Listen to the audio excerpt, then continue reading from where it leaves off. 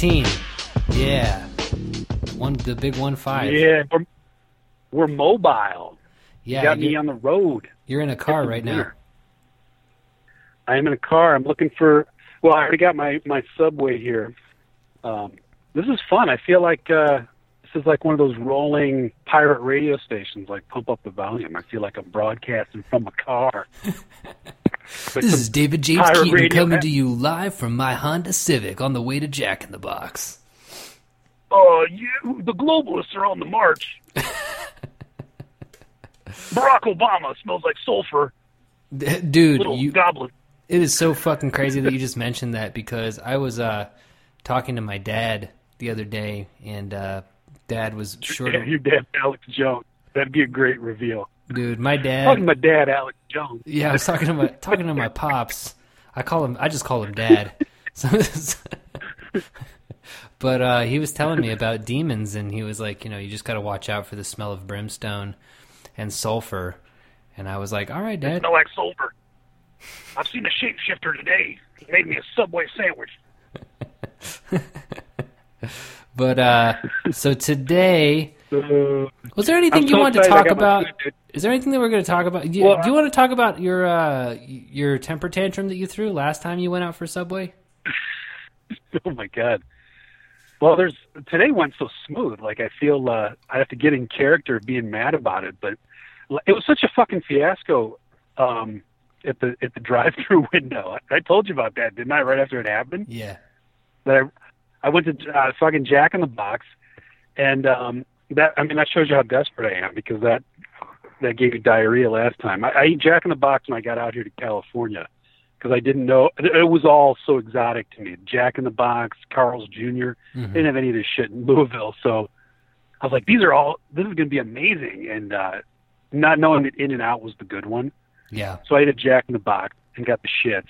Haven't been back, but I was so fucking hungry. I was going around and everything was closed. Like, that's the biggest problem with California, is nothing is fucking open. Mm-hmm. Like in Louisville, shit closed at like 4 a.m. In Pittsburgh, you could stay up all night and find stuff was open. Mm-hmm. California, everything closes at like 8 o'clock. It's still light out. Right. And all these places are closing up. And, I don't know how deep you want to go on my food adventures, but I've been into poke bowl lately. You ever eat this poke shit? It's no. like a bowl of rice. It's like a bowl of rice, and then they put like 5 different kinds of salmon with various sauces on it, and then you throw some fucking seaweed on it. It's pretty tasty. It's kind of like, you ever see that episode of The Sopranos where Tony Soprano gets into sushi for a minute? Oh yeah, I remember that. Because he's always eating all that horrible, heavy food and all the meats and cheeses. And then one day he like discovers sushi. And so for that episode, it's just him like trying to get sushi, and him and his wife get sushi. Then he goes by himself, and she's like, "Oh, I thought it was our thing."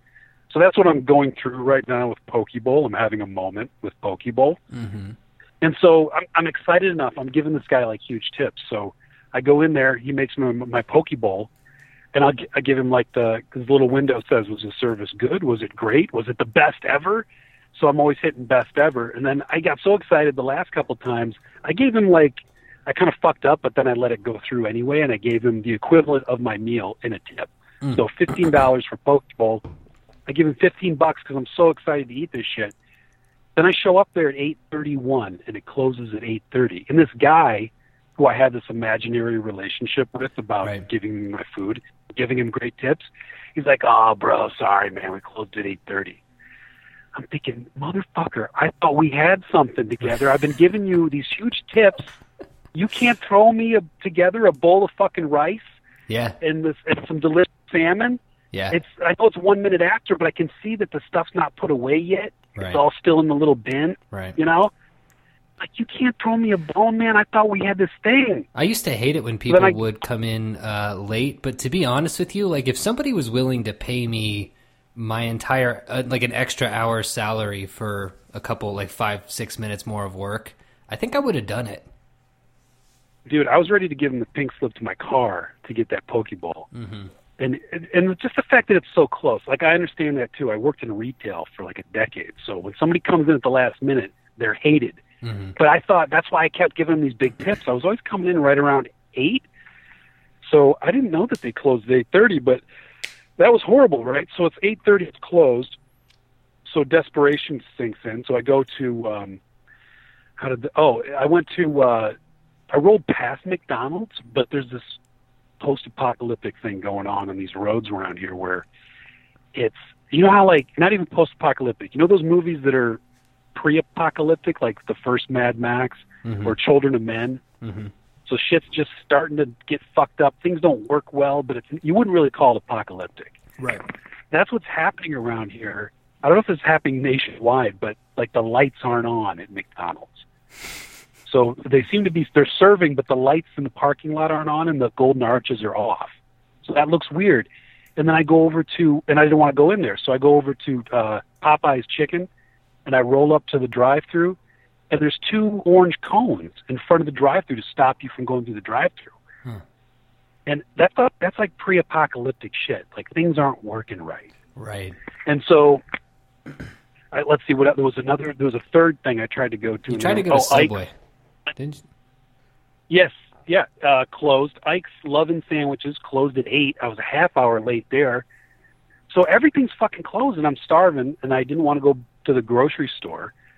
And so I went to fucking Jack in the Box, and and I think I talked to you right after this happened. But I pulled up, and I said, give me the Jack's spicy chicken sandwich. And there's a little window, and the little window on the little display says, like J chicken sand, like for $5 or whatever. So it pops up in the thing. Like, give me the Jack's chicken sandwich, and give me, and I was going to start to say, like, give me 2 cookies or whatever. And the voice, she goes, just the burger? And it kind of threw me, and I was like, I don't want a fucking Jack's burger. That gave me diarrhea last time. Mm-hmm. So I'm like, no, just the Jack's chicken sandwich. And then the chicken sandwich on the window vanished. And then I start to panic, like, oh no, we've started this misunderstanding. I'm never going to get out of this loop. So I said, no, just the Jack's chicken sandwich. And then it comes up again, and she goes, okay, just the burger or the combo? And I said, no, I'm sorry. Is the Jack's spicy chicken, that's a chicken sandwich, right? Because now I'm thinking it's got a burger on it. Yeah. And she goes, and it vanishes again. And then the regular chicken sandwich shows up on the window. So she's misunderstanding me again, and she's putting up the kids' chicken or whatever. And it says $2 or something. And I said, no, I don't want the regular chicken. I want Jack's spicy chicken. And then it pops up again, and she goes, just the burger? And I said, why do you keep saying burger? Dude, you were in the endless. You ended up in the endless. It was the endless. And it vanished again. And then she goes, sir, I'm just trying to help you. I'm just trying to figure out what you want. So it's not a language barrier. Mm-hmm. It's just she's doing what I told you last couple episodes ago about the staffed thing where somebody gets in that loop of what they... This is our policy. It's like repeat. Yeah. So I said, why do you keep saying burger? And then she says, I'm just trying to help you. And I said, I just want the Jack's chicken sandwich. That pops back up. And then I go, seriously, why is everything a burger? Like, hoping we could have a moment. Uh-huh. And there's like a pause, and she goes, $6.79 at the window. And I sat there for a second. She hates your fucking guts, and then I dude. Laughed.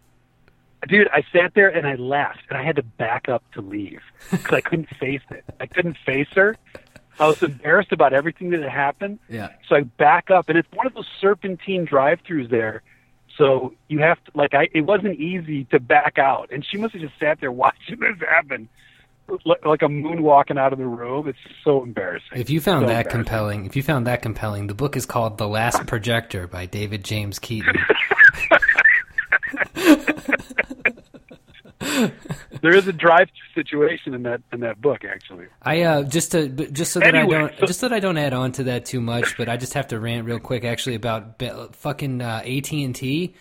And anybody who's this is your first time listening to the podcast, I promise we don't normally spend 10 minutes complaining about drive-thrus and AT&T, but we're making a special exception for this one. I might even put like a trigger warning at the beginning of the episode. It's like, if you don't like two worked in the service grouchy industry middle-aged men like ranting about fucking this shit. But AT&T, okay, so I got this cable deal with AT&T where for $30 extra a month I get DirecTV, and I signed up for it because you get you can get an iPhone free if you sign up for this DirecTV service, okay? Right. So I signed up for it, and what AT&T tries to do is they try to make those bills separate. So there's a different collector that you have to call in order to get your DirecTV bill paid. And so I didn't know that, so months and months went by without me, because I thought it was all bundled into one thing. I thought when I was paying my phone bill, I was paying my DirecTV bill also. And so my DirecTV gets cut off, and so I'm trying to pay the whole thing, which it's like an extra like couple $100. It really sucked. But anyway, so I'm like, I go to this one bill collector, and they're like, "Oh, sir, it looks like your bill has already been paid." I'm like, "No, I need to pay my DirecTV bill pay thing." And they're like, "Oh, okay, let me get you to a different department there." And then I talked to somebody, I had the exact same conversation, and they're like, "Oh, that's joint billing. Let me get you them." I'm like, "Okay, cool." And so I get to them, and this person is like, "Oh, well, sir, if I process your payment for this, it's a $5 fee. Do you want to just do the automated one?" And I was like, "Yeah, sure, I guess if it saves me $5, I'll do the automated one."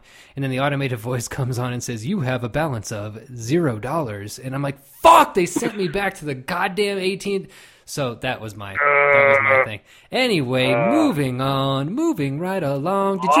Did you had stuff that you wanted to talk about before we get into the endless, right? Were we going to talk about comedy first?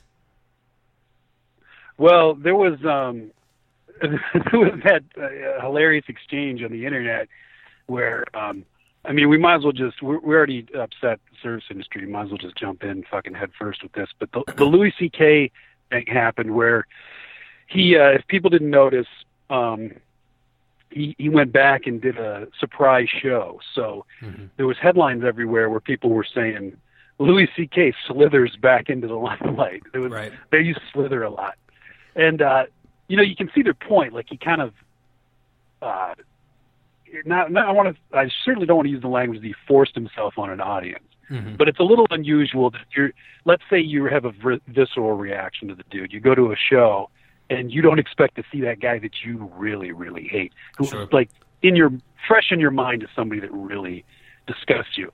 But then again, on the other side of it, that's what happens when you go see stand-ups is the big guys, the big stars, they'll crash like a low rent. And that's part of it.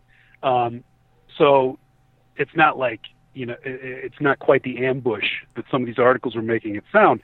Either way, Louis C.K. aside, what was so frustrating is that somebody found usually people want to manufacture this perfect answer to the hot takes. Everybody's posting about how much they're mad at Louis C.K. So how do you respond to it? Well, everybody found a shortcut, and the shortcut was an article that said, don't want to listen to Louis C.K.? Here are 51 other options, new comedians that are great.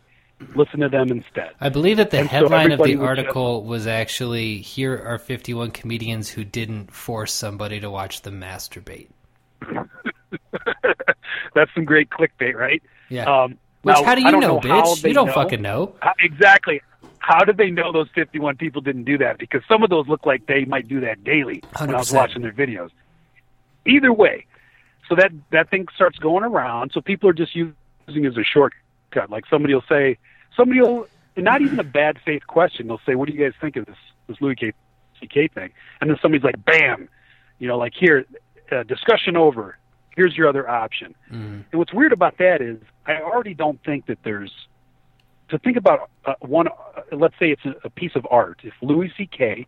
in his jerk-off material is a piece of art, you can't really replace it with another piece of art. I know I throw the painting thing around a lot, but think about that. Like, here's another painting. You can't look at this other painting because it's been ruined for you. Here's another one. And to say that is disingenuous because even if it was a Louis C.K. type artist, right? But of course, the list is not that. The list is bullshit because what's happening is what it should have said was, if you really hated Louis C.K. Even before he outed himself as kind of a pervert, then you'd love these people because they're nothing like him. Right. So the whole fucking article was suspect. And I figured it was because I was looking at it, and it was just these arbitrary names that were selected for various diversity reasons. And I started to watch the video of the top. I watched about 20 of them. And starting at the top of the list, because they weren't in alphabetical order, I assumed those must be the good ones. And oh my God, were they fucking terrible. Whoops. And I started to send them to you. I started to send them to you and say, okay, it's not that I want these people to fail on this list to prove my point, but why is this shit not funny? Is it a generational thing? Mm-hmm. And the one I sent you was, describe what the video was of this this hot, up-and-coming hot new comedian. What did you see? Okay, so there were two of them, but I believe the one that you were speaking of was the one that I found particularly egregious, which begins with a gentleman removing his clothes. He has a Speedo underneath. He's in kind of one of those red brick type comedy bars, right, where there's a mic, and you know the kind I'm talking about. And he right. He says, "Oh, I'm so embarrassed," and everybody laughs, and you know he's got a good rapport with the audience. And then I start watching, and he puts on this dress and this wig, right? And this music begins to play. That's kind of that, you know, Sunday morning farm music, that da-na-na-na-na-na. And he begins speaking in a southern accent, but they're not, he begins to say these kind of platitudes and non sequiturs, but they're not jokes. They don't really make sense. They're not jokes. I was trying to figure out. He was like, "Yeah, sometimes I know when I just look up at the stars, someone else might be looking at those stars." I'm paraphrasing, but it's about like that, and it goes on for man, I think 15 minutes. It was long. And does it ever change? I stopped because I couldn't anymore. No, it was bad. And I watched that one early on, so I was pretty forgiving, thinking it was going to get funny. And it was fucking terrible. It was like college shit, you know, where people just throw everything at the wall to see what sticks. And I'm sure on a college campus, it's a delight to watch somebody, you know, literally and figuratively naked in front of you, just seeing what they've got. But it's not fucking comedy. And that's what I said. I was complaining to somebody else about it because I came across one that was similar, and I can't remember her name now. But it was actually very interesting. So imagine if that guy didn't suck so bad that you could have something interesting. But as this other person was saying, I don't know if it might have been my sister. It's not stand-up comedy. It's a third thing. Right. So maybe if we want to give them the benefit of the doubt, maybe that list is a list of things that we aren't going to understand and we're not going to like because the new version of comedy is this free-form fucking Midsummer Night's Dream soliloquy, and there's no jokes. And maybe that's all that's left. I don't know and this is I should bring up that one post. Like I don't want to throw anybody under the bus, but it was on somebody else's page. Somebody put that list up, and then they said, "Here's your alternative." Wait, are you going to talk about this actual quote? Can I actually just read it? Yeah. Is it mean to do that? Like, it's not a friend of mine. It's a friend of somebody else's, but we're not going to say their name. No. But it reads, it's definitely a case of, is it Poe's Law where satire is indistinguishable from the real thing? Yeah. If it's okay with you, I'll read it. I won't even say any of the names of the comedians mentioned. I don't really think that this is going to be searchable, so I think we're cool. I think we're in the clear here. Okay. Because it really, it's almost like a fable. It illustrates exactly what we're saying better than we ever could. Okay. Go ahead. What was the quote? Okay, so here's this person who has posted that 51 Comics thing, and their quote underneath it goes something like this. Started seeing what was available on Netflix, referring to this list. And I liked Dion Cole until his one transphobic comment about Caitlyn Jenner. And I liked Fortune Feimster until she bragged about being a Gold Star lesbian, since that kind of mentality is exclusionary and smacks of bi erasure. Though until those 2 points, their sets were very good. Okay, what is it? Where do we even start with this? Okay, because dude, all right, you and me are a couple of guys. We're a couple of guys on the left, right? And yeah, we're straight white dudes, right? And I'm on the far left. I'm a bleeding heart liberal dude. Yeah. Bleeding heart. Yeah, but what is? But I think that this is something.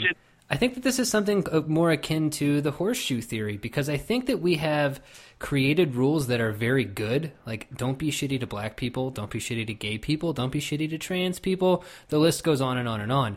But a lot of people who I feel deep in their heart of hearts are cops took those rules and decided, oh, this is another way that I can be a fucking cop. Now everything that I watch can be under this hypercritical lens where I'm not looking for any kind of quality. I don't care if this makes me happy or not, because the only thing that brings me joy is pointing out its pedantic flaws that I can share with other people for little likes on social media. It's just cops, dude. It's just people being cops. Yeah. I mean, I don't know. I can't get in the head of that particular person. And again, that's probably a friend of a friend. So I'm sure that person is perfectly normal off the evil internet. But on the internet, it looked like that person had, because they had originally posted that list, started to watch the thing to vet it, right? Mm-hmm. And immediately started, I think a fear probably crept in where the person thought, oh my God, I promoted this thing and I'm vetting it and it's making me uncomfortable for these reasons. Those are the kinds of things that I think that person, even if the intentions are good, is going to have a lonely time watching comedy, because that means that you're going to exclude almost, I wouldn't even say almost, every single significant comedian ever would not pass that test. No. Not even close. You couldn't watch arguably the best ones, Richard Pryor, Eddie Murphy, Lenny Bruce, George Carlin. You can't watch their old stand-ups without being like, ooh, that wouldn't play well today. Mm-hmm. They put Raw and Delirious up on Netflix. Oh boy! And I was like, sweet. And I started watching it, and I was like, oh my! I hope. Yeah, where he's saying the bomb shelter. Yeah, none of you F words better be looking at my ass, right? Like, it's like, oh geez, this is really. All the gay passion. Yeah. And there's just so much in there that would just make people cringe. And that's not even like the Andrew Dice Clay stuff, which is purposely offensive, or the Lenny Bruce stuff, which was simply manufactured to offend. That was part of the joke. If you don't want to participate in that, maybe the solution is somebody who goes up there and does a funny voice and does a little dance and then says, there you go, you feel like you were entertained.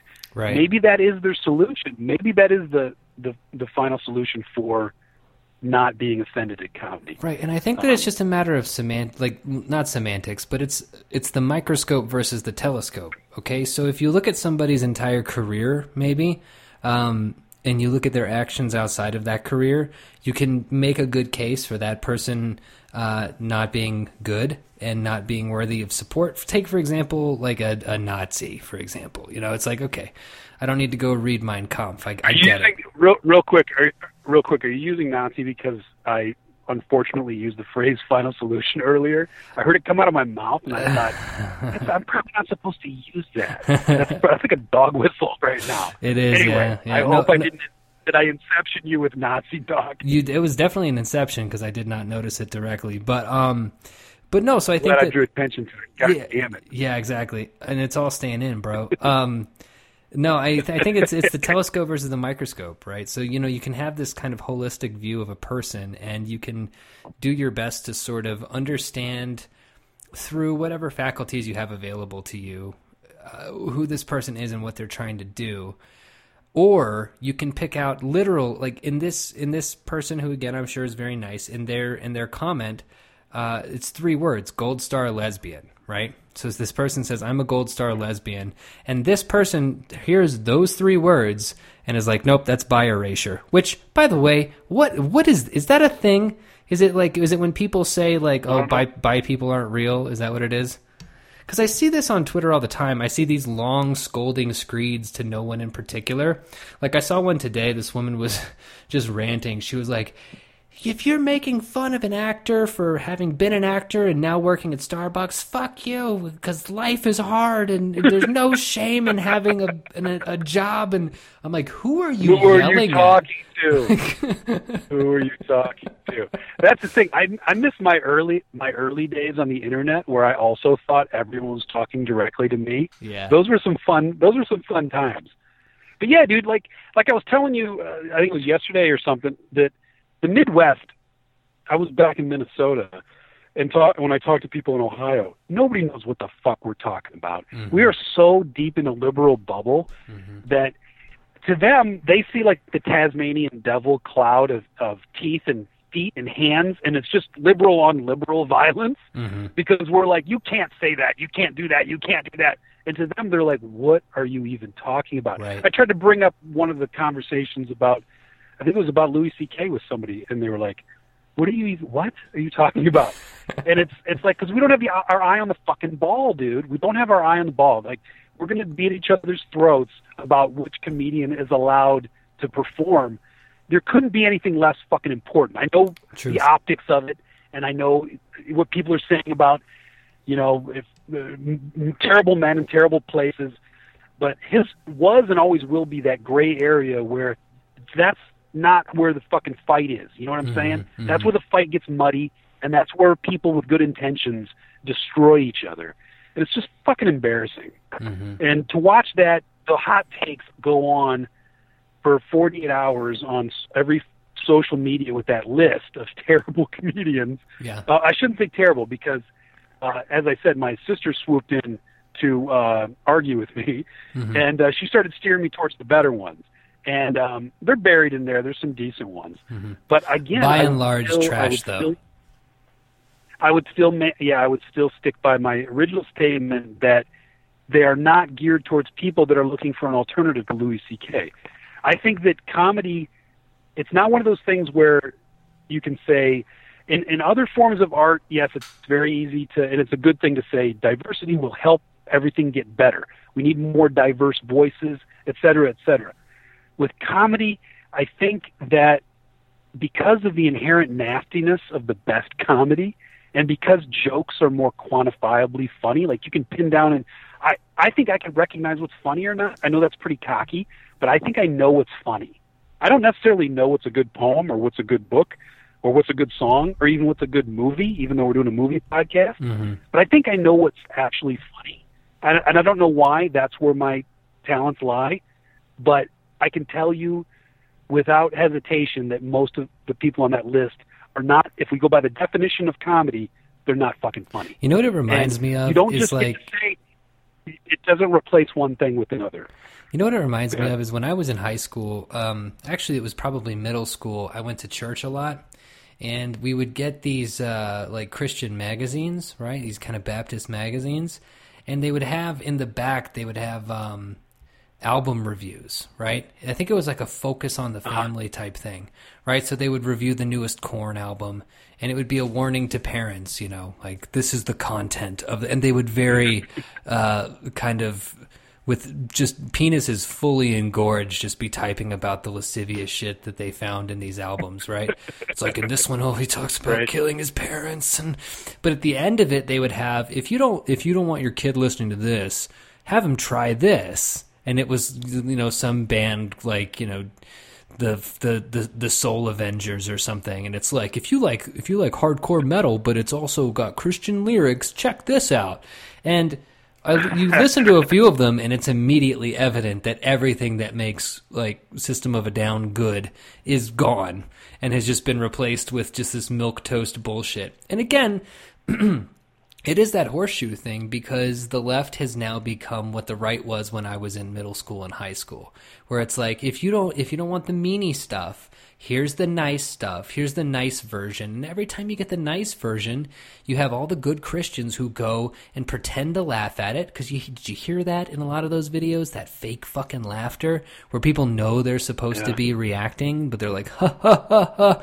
Because they want to be, they don't want the fucking people to go after them. So it's like, they don't want the dirty laugh. They don't want to feel that dirty laugh when somebody says something really out of line. Yeah. And that's what comedy is. Right. It's really out of line. Right. And it's so, it's funny. so basically it's just, at the end of the day, it is that, it's that in a nutshell. It's just what we're doing now. And, if that's what you want, the same way if you want to go to church and you want to have the sanitized Limp Bizkit album that has none of the bad words in it and is about Jesus instead, that's on you, But me, I got a skateboard, I got a backwards baseball cap, I'm listening to Fred Durst all the way, baby. Nobody's going to tell me what to do. Dude, since I'm in the car, this is pretty funny. I'm gonna push back on your metaphor in a really embarrassing way. If anybody wants to see, like, we tend to always agree on here. This is gonna be a fun disagreement because it's gonna make me look like a total fucking idiot. So I'm in the car, right? I'm listening to Cold. I don't know if can you hear this? I'm gonna turn it up a little. Yeah, I remember Cold. Had that bald guy. Okay, so Cold, yeah. This got a lot of auto-tune in it, but I don't know if you can hear this. No, it's very, very, very faint. It's like hold on real quick. I want to get to the big chorus here. The big drum's coming. Big drum's coming. Oh. Different kind of face. So this is fucking hilarious. Wait, was Cold a Christian band? Watching films with Dave. Yeah, dude, this is what's so sad about this. So Cold was just a typical nu metal kind of Korn knockoff, right? I saw him live in Toledo, so I got into him. I got their 14 Ways to Bleed on stage or whatever. I had that album too. Yeah, it's pretty sweet. Well, they ended up being like a Christian band, and it was so insidious. So did POD. I kept buying their new. Yeah, did they also kind of morph under the radar? Like these guys, kept buying their albums, and I hit this different kind of Pain album, right? Mm-hmm. I'm listening to it just like I am tonight. Clearly, I'm still listening to it. That's what I do when my wife's out of town, is I drive around and listen to nu metal. And I started to notice about halfway through this album, like, wait, that's called God's Song. And then there was another one, he says, nothing sadder when the angels fly away. And then another one was about something about saying something in heaven. Whack. Like, wait a minute, Whack. what just happened? Whack. Because, and here's the thing, I didn't realize that until I probably listened to this about 20 times, because you can easily replace all these moments with, if you just talk about God or heaven or Jesus, you could be talking about a girl or whatever, you know what I mean? Like all the lyrics stay essentially the same. And so you can plug it in regardless. And I would just gently push back and say that this is less about my point. This is less about my point and more about the fact that you feel guilty about liking Cold, and you should. But I'm just saying, to go back to my focus on the family thing, because I just now realized they used to do this, where I remember they were doing a review for Creed's My Own Prison, right? And Creed was essentially a Christian band, which is hilarious considering the way Scott Stapp went the other direction, right? They sort of like tried to gloss over that. Yeah, exactly. But like in the album review, he's talking about it, and it touches on a lot of Christian themes and how, it's about coming to Christ and getting over your demons. And they're like, but there are some songs that seem to glorify alcohol use a little bit too much. And that to me seems exactly like that Facebook comment where it's like, oh, we almost got it. We almost got the themes that we wanted, but there are a few songs that use, words that I don't like. And so, swing and a miss. Like, why does everything have to be discounted and erased if there's a slip?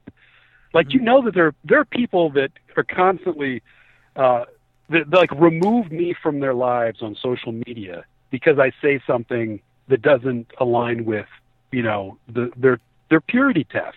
It's like you're going to discount all the conversations we had and essentially send me the signal that we're not going to communicate again because I said I was probably going to go see the new Terry Gilliam movie, even though he said something stupid about the Me Too movement. Right. Like, so you can't have a single slip, right? So what are these people going to do if they want to go see comedy?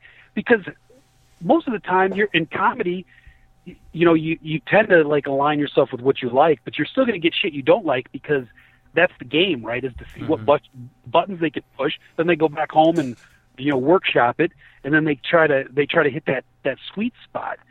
I mean, I'll admit I don't want to be one of those people that are like, oh, I never liked Louis C.K. I always knew he was a fucking loser. I used to think he was fucking hilarious, but I remember saying to Amy at one point, like, I get kind of sick of his jerk-off material, and this was 2 years ago. 2 years ago, he had this long extended thing about jerking off, and I don't know if it's because he's physically kind of a pile of shit that I kind of don't want to hear about him talk about jerking off because I can really picture it. Yeah. You know what I mean? Yeah. And he talks about it a lot. And he does. And I remember saying to her, I'm like, man, I wish we could get on to his horrifying, like the joke about if somebody kidnaps and molests my children, I wish they knew it was okay to molest them and not kill them, so that no one finds out. Just please send them home. You can molest them. I remember that one. Yeah, like, I remember that one. That is some dark shit, and like that's way more offensive than the jerk off stuff. But I remember thinking, man, if he would just quit talking about masturbating and get to this other stuff, because it was like a good 15 minutes of that material. Mm-hmm. So I don't know what my point was. I guess my point is like that they're not always gonna like connect with you, even if you were a fan, even if you are a fan. But by their standard, I have to every single person that says something like "ew," then I can't be a part of it. Yeah, I can't be a part of it because that's what they're doing is spiritually they're saying "ew." You know what I'm saying? Right. It's the same thing it's the same cringe you'd get from just something that's gross out humor, except it's gross to their understanding of the way things should be, if that makes any fucking sense. I'm actually sitting in my driveway now. I'm going to go ahead and go in. I'll call you back. You go ahead and talk for a second. I was going to say, I could call you back. I don't have to. Oh, I've got a driveway now, dude. I can walk right up to my house. Oh, hell yeah. It's some fancy shit. Well, I'll start then by talking about the film that we're going to be talking about today, which is called The Endless. It was released last year in 2017. And basically, the movie is about a pair of brothers who grew up in some kind of strange cult, and they left the cult and were away for 10 years. And when the movie starts out, they're working in a cleaning business, and they're bored, and they're kind of sad with their lives. And one of the brothers decides that he is going to go back to the cult and just see kind of like what's going on. So the other brother reluctantly follows. There's about an hour of like people just sort of hanging out and doing stuff, and then things get weird. I was promised a Lovecraftian movie. I don't think that I really got it, because when you sort of figure out what's going on in this commune, as it were, as much as you can figure it out, it's basically like a sort of a coming of age story about brothers that at the end turns into Primer. And then there's this kind of Lovecraftian being. I feel like I was extremely let down for two reasons. One, I didn't feel like it had the Lovecraftian dread that is necessary to have that kind of title. And two, the color palette of the movie is extraordinarily ugly and drab. And I thought that it was ugly and drab because it was going to pull a Pleasantville, and there was going to be some wild-ass psychedelic shit that happened towards the end, and all these colors are going to pop out, and we're going to be able to sort of see, all this, cool shit. But it never changed. It was always this sort of sepia tone that I found extremely aesthetically unappealing. I think that's something that they do to make a low budget movie look a little better. Desaturate it. Otherwise, it would look like a soap opera. So, if you bleed all the color out, it's to make it look a little better. I prefer the soap opera. I prefer that, dude. Well, think about that CGI fire that looked so bad in that movie. It would have looked really bad if it was nice and the worst CGI fire I've ever. In fact, the CGI in general in this movie is fucking terrible. I really don't understand actually because people love this. It's got 95% on Rotten Tomatoes. Everybody on my Facebook timeline said it was amazing, and I was massively underwhelmed by it because I think that this was a movie that was very, very concerned with the relationship between these two brothers, and somehow it managed to be long, but then when it resolved itself at the end, it still somehow felt rushed. And the brothers, for how like one is kind of the leader and is a skeptic, and the other one is the follower, but he's also kind of the follower of the cult. They never felt like real people to me. They felt like two dueling ideologies. Yeah. I'll stick up for it a little bit. I'll take a position of liking it a little more than you, and which is ironic because I'm usually the one who hates the shitty effects when there's shitty effects, and it's definitely got bad special effects. But I feel like they did a lot with what they had as far as if we think of it not as a Lovecraftian movie and not heading towards some sort of cosmic horror, which we don't get. So spoilers, I think it's firmly in the realm of a time travel movie. And in the time travel genre, it kind of reminds me of Time Crimes and Triangle, where it's all about the horror of a loop. And Triangle was really good at that. I don't know if you saw that one where they're in the Bermuda Triangle. Mm-mm. And have you ever seen that movie? No. There's a moment in that. Are you ever going to watch it? Can I ruin a moment? No, go for it. Well, there's a moment where somebody, they're in a loop similar to all the little mini loops in this movie. So somebody, through some sort of fight, stabs the other person, and they're kind of horrified, and they, like, why did you stab me? And they stumble outside, and then they collapse into this, like the foredeck of some yacht. They collapse there.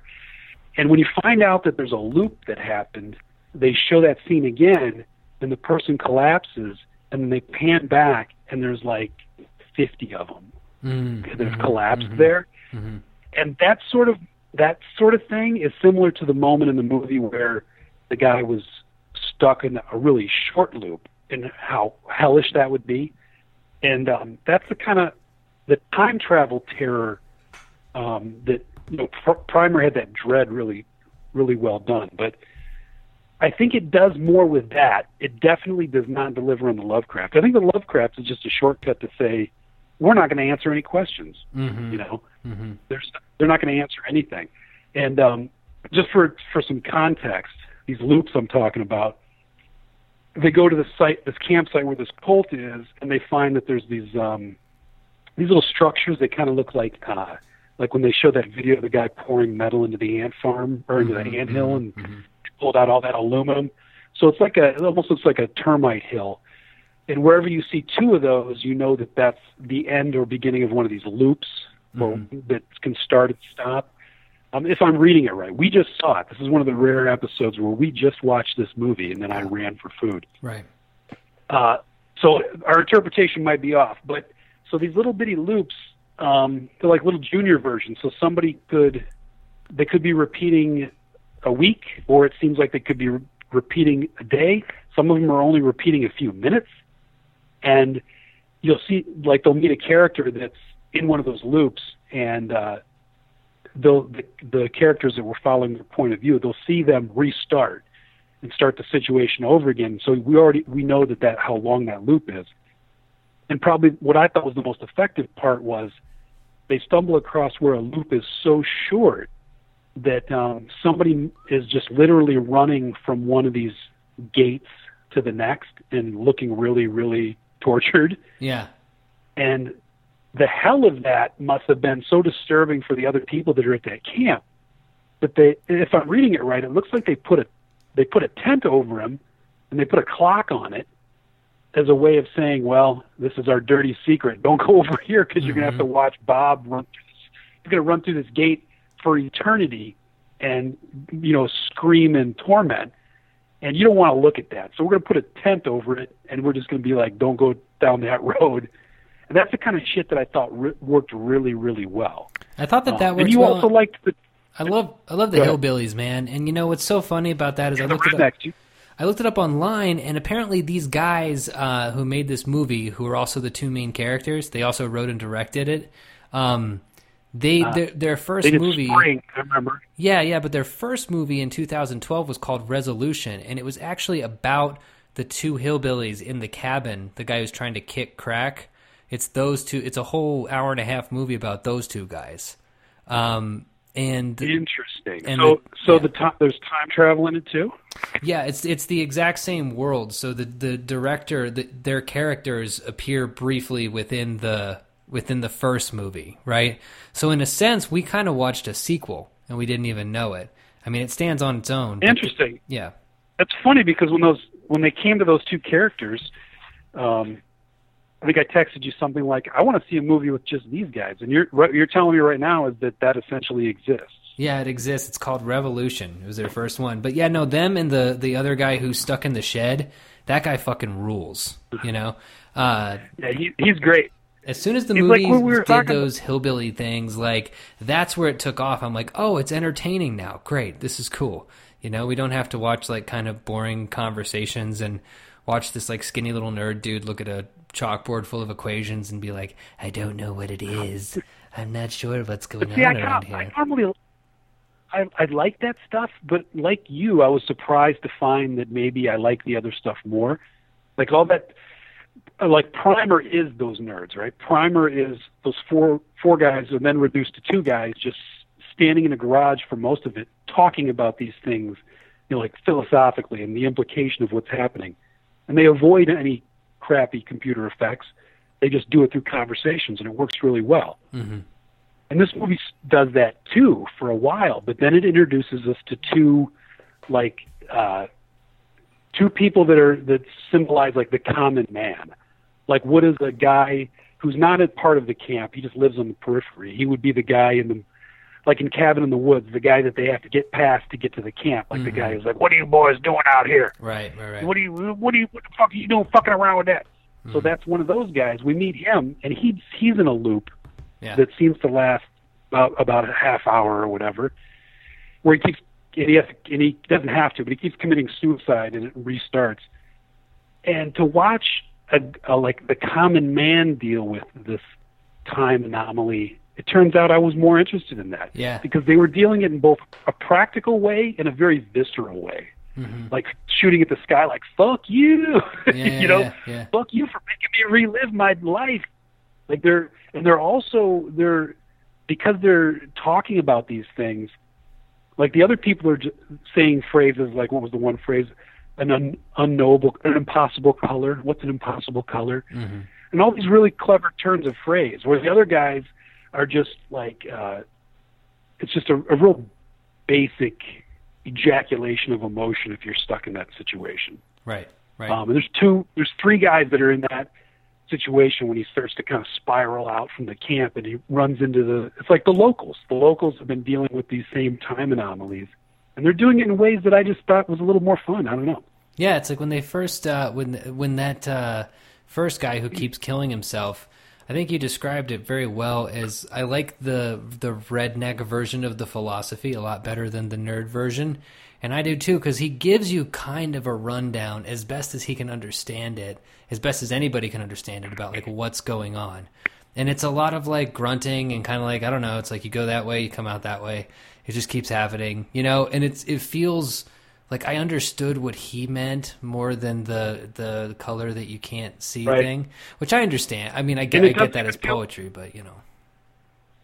Right, but it's also like if the philosophers aren't going to explain it either, if that's just like lip service and fun language, then I kind of want the other, because they didn't explain anything. I mean, there's a lot of layering of old technology that's interesting. Mm-hmm. You know, there's a lot of cassette tapes. It's definitely, you know, pandering to the nostalgia there for old technology. There's tapes, and there's old videotapes, and there's reel-to-reel stuff, and there's the VCRs, and they're stockpiling all this information. And the movie starts with somebody receives a tape, you know, and then they receive a videotape that says, "Hey, this is this life you used to have." And so they go there, and the thing is set up kind of weird, and they kind of abandon it, where one of the brothers seems to be recording his experiences. Mm-hmm. Do you remember that? Yeah. He's like, "This is why we went back." And I'm thinking, we got two layers of bookends here. Are we going to come back to one of these tapes? I'm kind of glad they didn't, but it just shows that there's this and I've done this too. When I'm working on something, you kind of kick the can down the road, and it's like false starts. Right. Like I'm going to start with these layers, this distancing from it, because I don't have the like courage to face the actual story, which is people having conversations and things happening to further the plot. So to talk about that is actually a very Lovecraftian thing to do. You know, to say like, here's this the document we found. You know, the story went like this. It's a story of a story. That distancing gives it kind of an air of being, I don't know, like, is it kind of condescending to the material, which is these little time gates, which are essentially like the sides of the screen in Pac-Man, where you zip out one and you come out the one on the other side. Like that's not a very complicated thing. It's not a very complicated thing.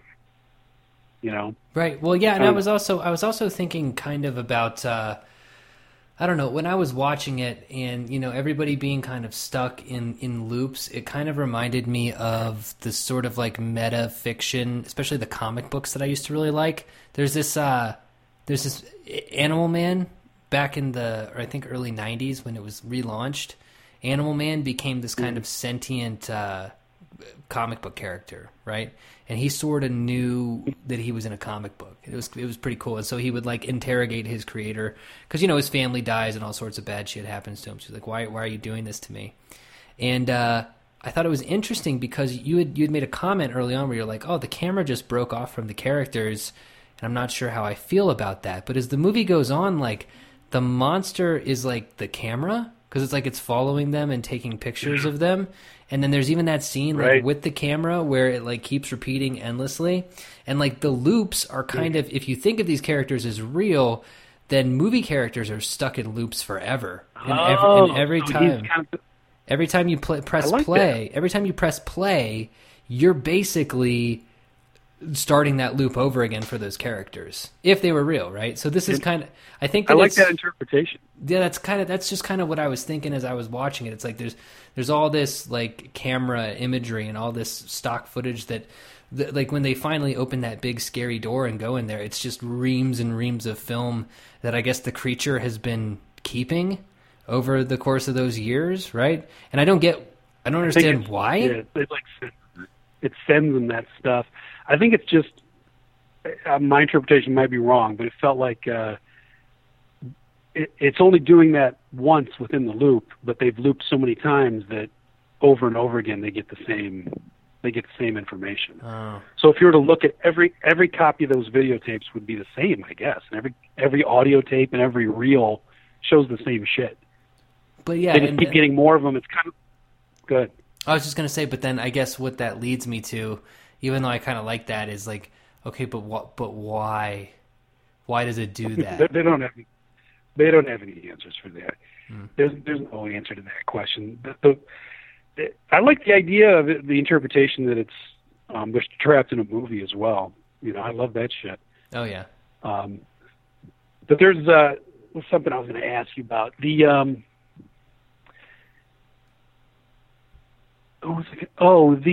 castration stuff. Oh yeah, the beginning, our text messages back and forth are just like so obsessed with that. Do they have dicks or not? Like I'm confused. Like whomst amongst us has a penis?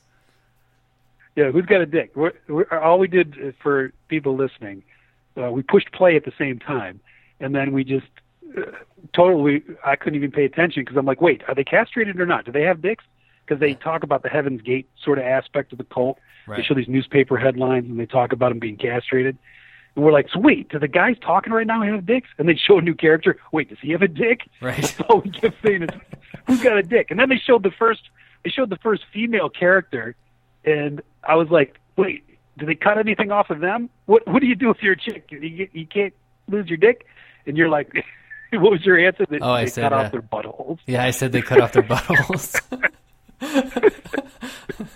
So it took a while for us to get off the castration thing, which turns out to be a complete MacGuffin, because they revealed, spoiler alert, they revealed that they were not castrated, but that was just some way that the guy used to scare his brother into leaving the cult.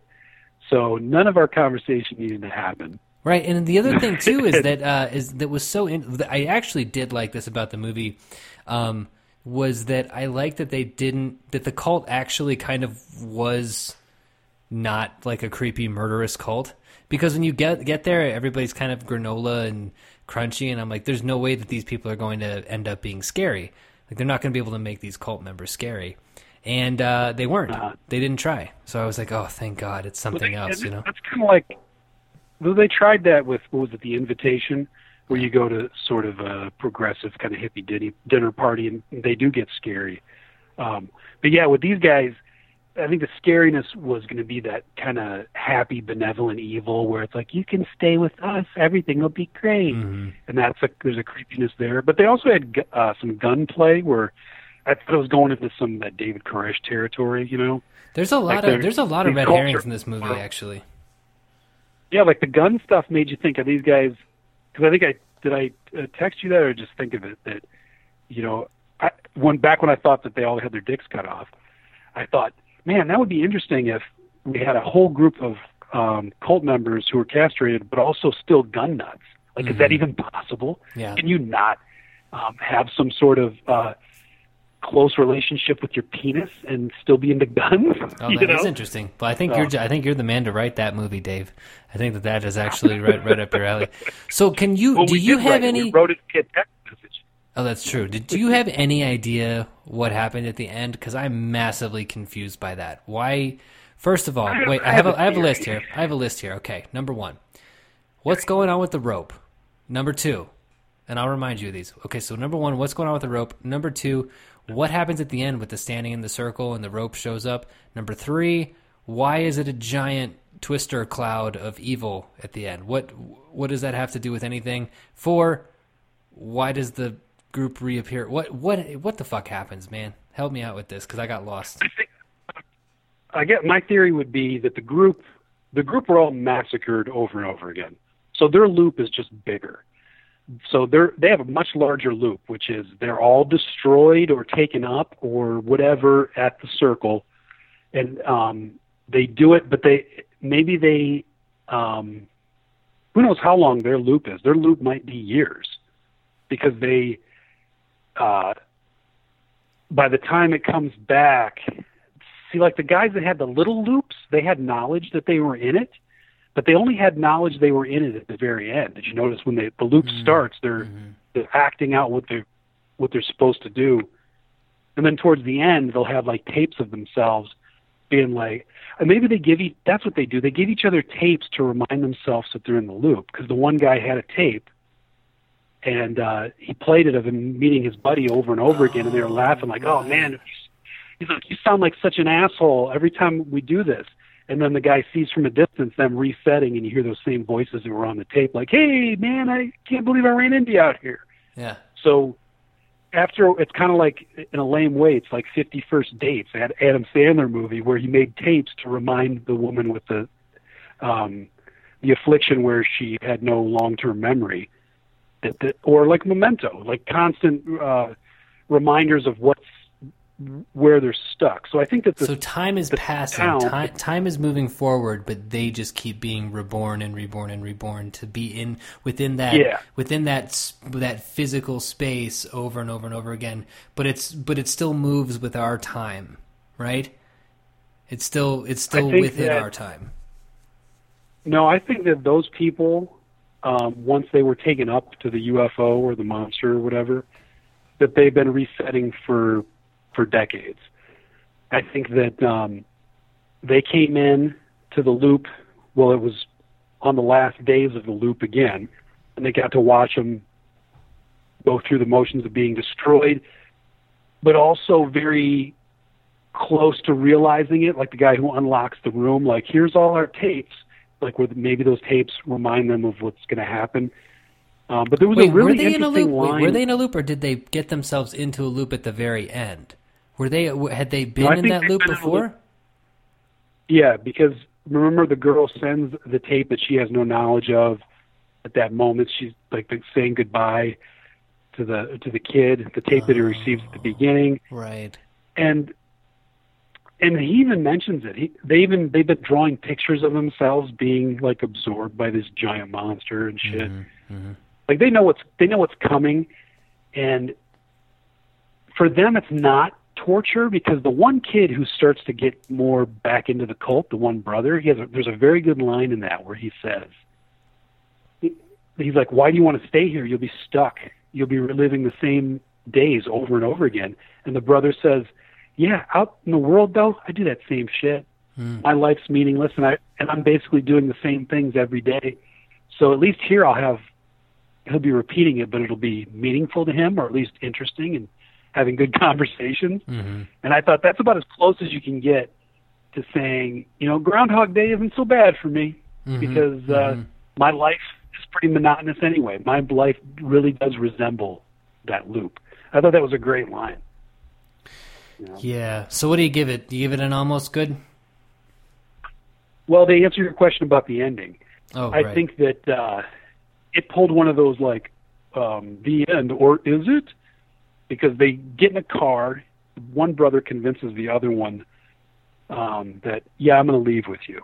Because he keeps saying, are we going to stay or are we going to go? And they finally both decide through some conversation about some brother talk that they're going to leave.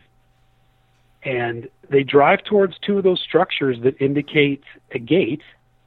And they think they've escaped because they're like, woohoo, we made it, bro.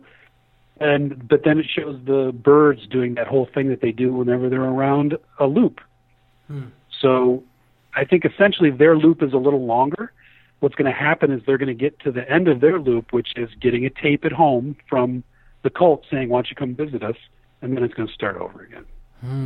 And that they did not get out, I don't think. The brothers? Yeah, I don't think they got out. They, that's why they were seeing a vortex even outside of it. And that's why if you think about their borders of their loop would be when they receive that tape from the girl. And then they show the cult has already regenerated. They've already restarted after being obliterated by the monster or UFO. And they all give each other knowing looks as they watch that car drive away, like, we'll see them soon, or we'll see them in a couple years. I don't know, however long their loop is. That's creepy. My theory. I don't know. It's creepy. I don't like it. So time travel can be creepy. Yeah, time travel is freaky. As far as monsters, it did not deliver here, right?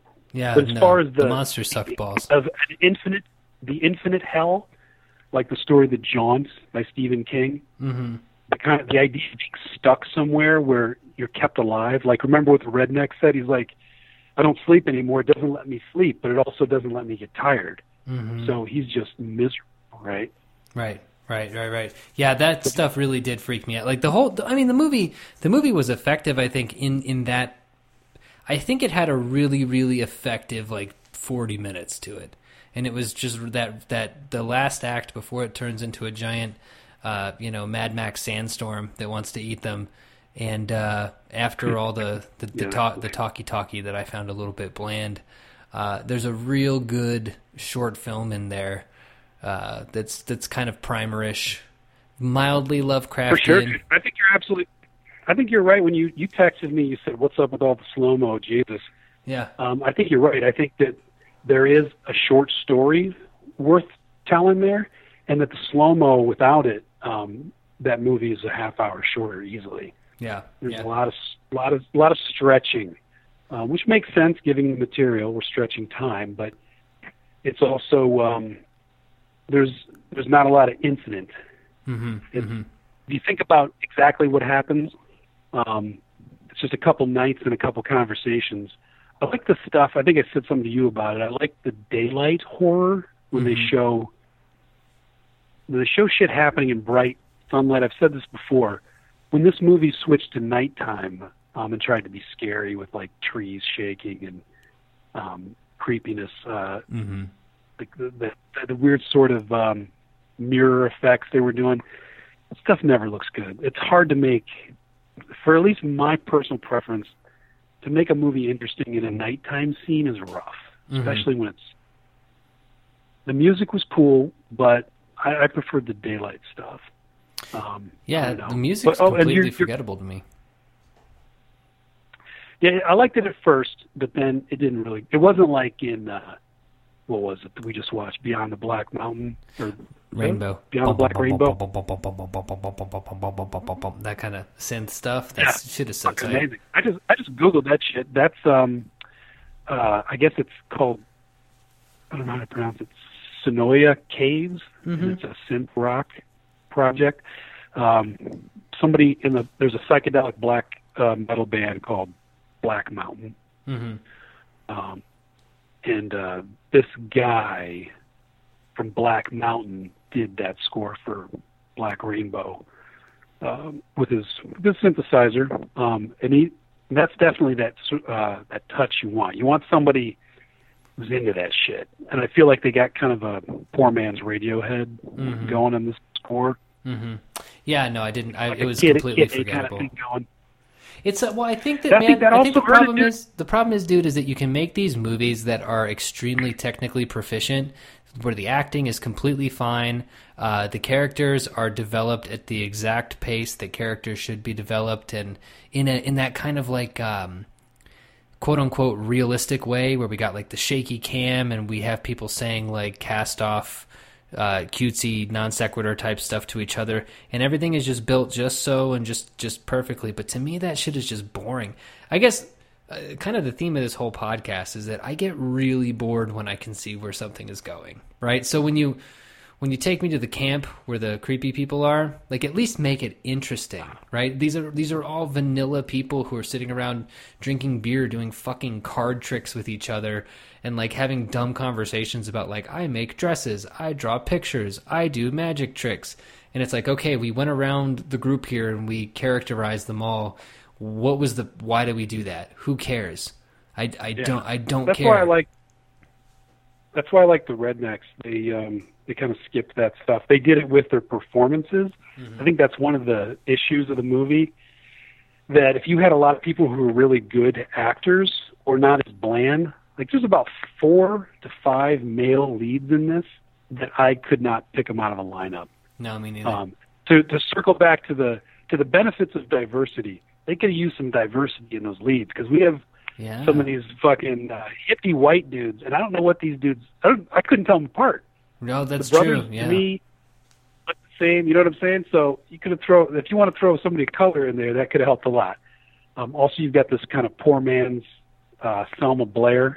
Yeah. Or like, she kind of had a Nev Campbell thing. Like if you took Nev Campbell and made a copy of her. Yeah, she's the chick who gets murked in the shower in the new Alien movie. She's the one who gets the. Oh no shit. Yeah, she gets the old tongue through the skull in the shower. Same one. Well, the old alien. Say what you will about David. He's got an eye for the movie babes. He knows where the movie babes are from. He knows where the alien rape metaphor happens with the any alien forcible rape moment. Yep. Yeah. Anyway, I think that the movie suffers because it doesn't have a lot of star power. That's why when it got to the 2 rednecks, those guys were good. Oh, dude, the movie just lights up when those guys show up, dude. It becomes a completely different movie. Come on. Because that's what happens when you're good at it. You know, if they had leads that were good, I don't know, do the guys who write and direct these movies, are they the leads? Yeah. See, that's unfortunate, because, you know, they clearly love what they're doing. And just like with Primer, that Shane, what's his name? Shane Mix something? What else did he do? Something like that. He did Upstream Color.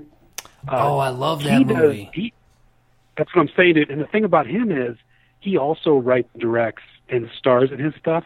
But I have a total man crush on that guy, because whatever he's doing it right. Yeah. He's very compelling. He's a very compelling presence. And these dudes are not, tragically. No. Even though it's their material, and, you know, they get to work with their own material, and that's great, they're not very compelling. Right. They should let whatever their redneck buddies are, let them take over. Yeah, exactly. Because it's like, I guess, in a way, we've become the social justice warriors because I just, you know, I don't want to see vanilla white dudes hash their problems out. I don't know why, but there's nothing more boring to me than watching that shit.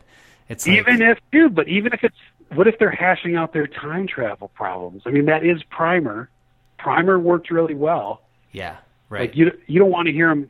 So you didn't like it when they were being characters, when they were hashing out their brother issues. Yeah, right. Exactly. And he's like, I love it when they're hashing out their time travel situation. Exactly. It's like I go into bed. It's like, oh yeah, she probably loves. And he's like being cutesy and sarcastic, and then he's telling his brother to shut up. I'm like, God damn, I don't care about this shit, bro. Like, let's get it cracking. Let's get the color out of space here. We're talking about colors that you can't see. I thought I was, the impossible color. I'm doing this thing.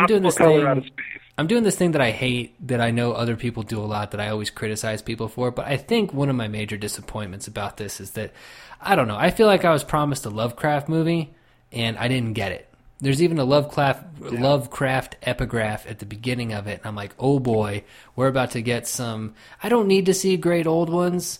I feel like the kind of cosmic dread wasn't really even there. I mean, it was a very immediate terror. Being trapped in a time loop is very immediate, and cosmic dread is supposed to have this space, I guess they share the fear of the infinite, right? But I just wasn't getting any of, and you have a cult, but it's like it's an idea that's clever because it flips things on its head. It's like, what if the cult, instead of being like the Dagon cult, that's going to like sacrifice you to a fish god or whatever, what if they're actually nice and cool? It's like that, but that doesn't make for a compelling movie unless you're going to make it real. The movie could have also been the movie could have been so many things. It could have been funnier. It could have been scarier. It could have gotten to the fucking time travel faster. You hit the nail on the head earlier when you said, "Oh, it got entertaining." Nobody should minimize the benefits of being just entertaining. Mm-hmm. Entertaining can make a bad movie soar, Yeah. And if you have a good idea, and if you have like an intriguing time travel thing, you can. If you just throw in some fucking we shouldn't come back to jokes. If you throw in some jerk off jokes, yeah. But if you throw in some entertainment, which is what those performances were by the two redneck guys, the movie lights up. Yeah, because you're being entertained. I was watching the clock myself when we started it. I was kind of pacing. Like, I texted you about an hour in. I was like, dude, I'm bored, man. When is this shit gonna crack off? And then, so it wasn't, I'm definitely going to check out that first movie though. Cause if there's a whole movie about the redneck guys, then that's the movie I wanted to watch and I didn't get it. If that's what it is. I love the idea of, are they going to have some sort of time loop as drug, withdrawal? Because that could be both a punishing viewing experience, but also a fun one. It's definitely a fun way to use that time travel. Yeah, I think that might be it, because I mean they're literally, that's the plot of the movie. Let me see. I just looked it up on IMDb, and it's they go to a cabin so that he can kick his crack habit, and they end up getting stuck in a time loop. So, and it has the monster and everything apparently in it as well. So that's interesting. I have no proof. I have no proof of this, but I wonder if it's all part of the same script, and that when they did that first one, they didn't have enough. They're like, let's just film this one moment. And then when they because they knew they had to know deep down that was where the fucking juice was. You know what I mean? It's like, let's go with this one. This is the actual story. And then they do that creator thing, and I'm guilty of it as well, man, in my own books where I'll have a peripheral character, and I'll be like, what if there was a whole book about this peripheral character? And it's like, wait, no, why would I do that? That's stupid. That's what the Endless feels like to me. It's like they had this great idea, right? And then they're like, because I'm looking at the cast list right now, and the directors are also in Resolution as they're listed as cult members, so they're in the movie. So I wonder if they finish that and they're like, what's those guys' story? It's like, nobody cares, dude. We want to see the redneck kicking crack who's also stuck in a time loop. That's a fucking plot for the ages right there.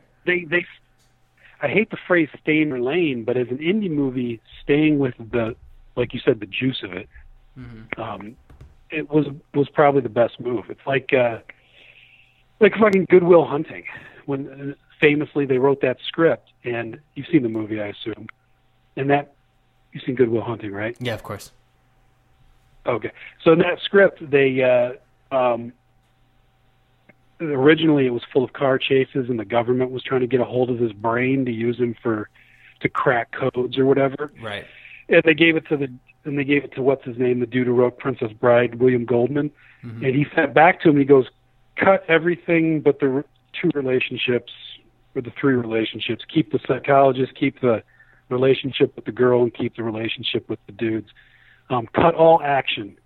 And it's funny because to them that was probably the worst news. You know, when you think you've got this big epic story, right? And if you didn't see Good Will Hunting and somebody said that there was a movie that had the government trying to get this guy to break codes and stuff, that sounds a lot more interesting, doesn't it? Right. Than saying, well, here's a story about a kid who's an asshole who does math.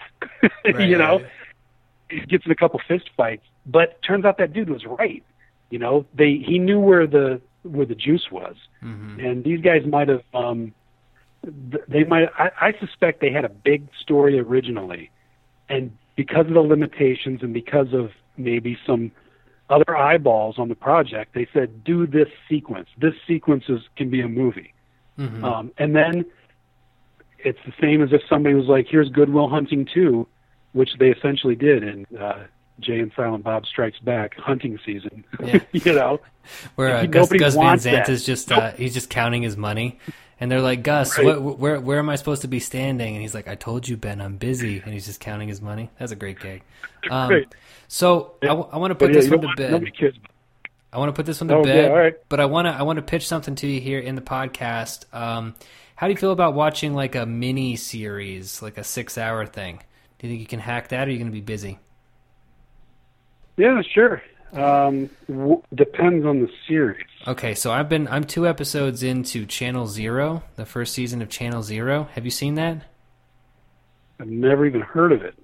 Which channel is it on? Sci-Fi. And so okay. it's a horror anthology show, kind of like American Horror Story, but it's all based around like internet ghost stories. And so far, the first 2 episodes of this season are very, very effective. It's done by Nick Antosca. You know that guy? What did he do? Oh, he was a Bizarro writer, actually, before he started doing Channel Zero. I think he also wrote for Teen Wolf, the TV series. Anyway, I'm not pitching it great, but the first 2 episodes have it's this kids show that appears every 20 years called Candle Cove. And it's got these really creepy puppets that tell kids to kill each other. And there's this creature that's like the Tooth Fairy that's somehow related, and it's this just creepy being that's covered in teeth. Anyway, it's worth checking out. But it's kind of a Black Mirror anthology show kind of dealy. Yeah, exactly. But I will try to find it. I'll try to get a hold of that. But that's going to do it for this episode. Thank you, everybody, for listening. What do you say? Yeah, thanks for go watch The Endless. Thanks or for what? enduring me driving around looking for my food. Oh, let's keep talking at the same time. I'm sure people love that. Yeah.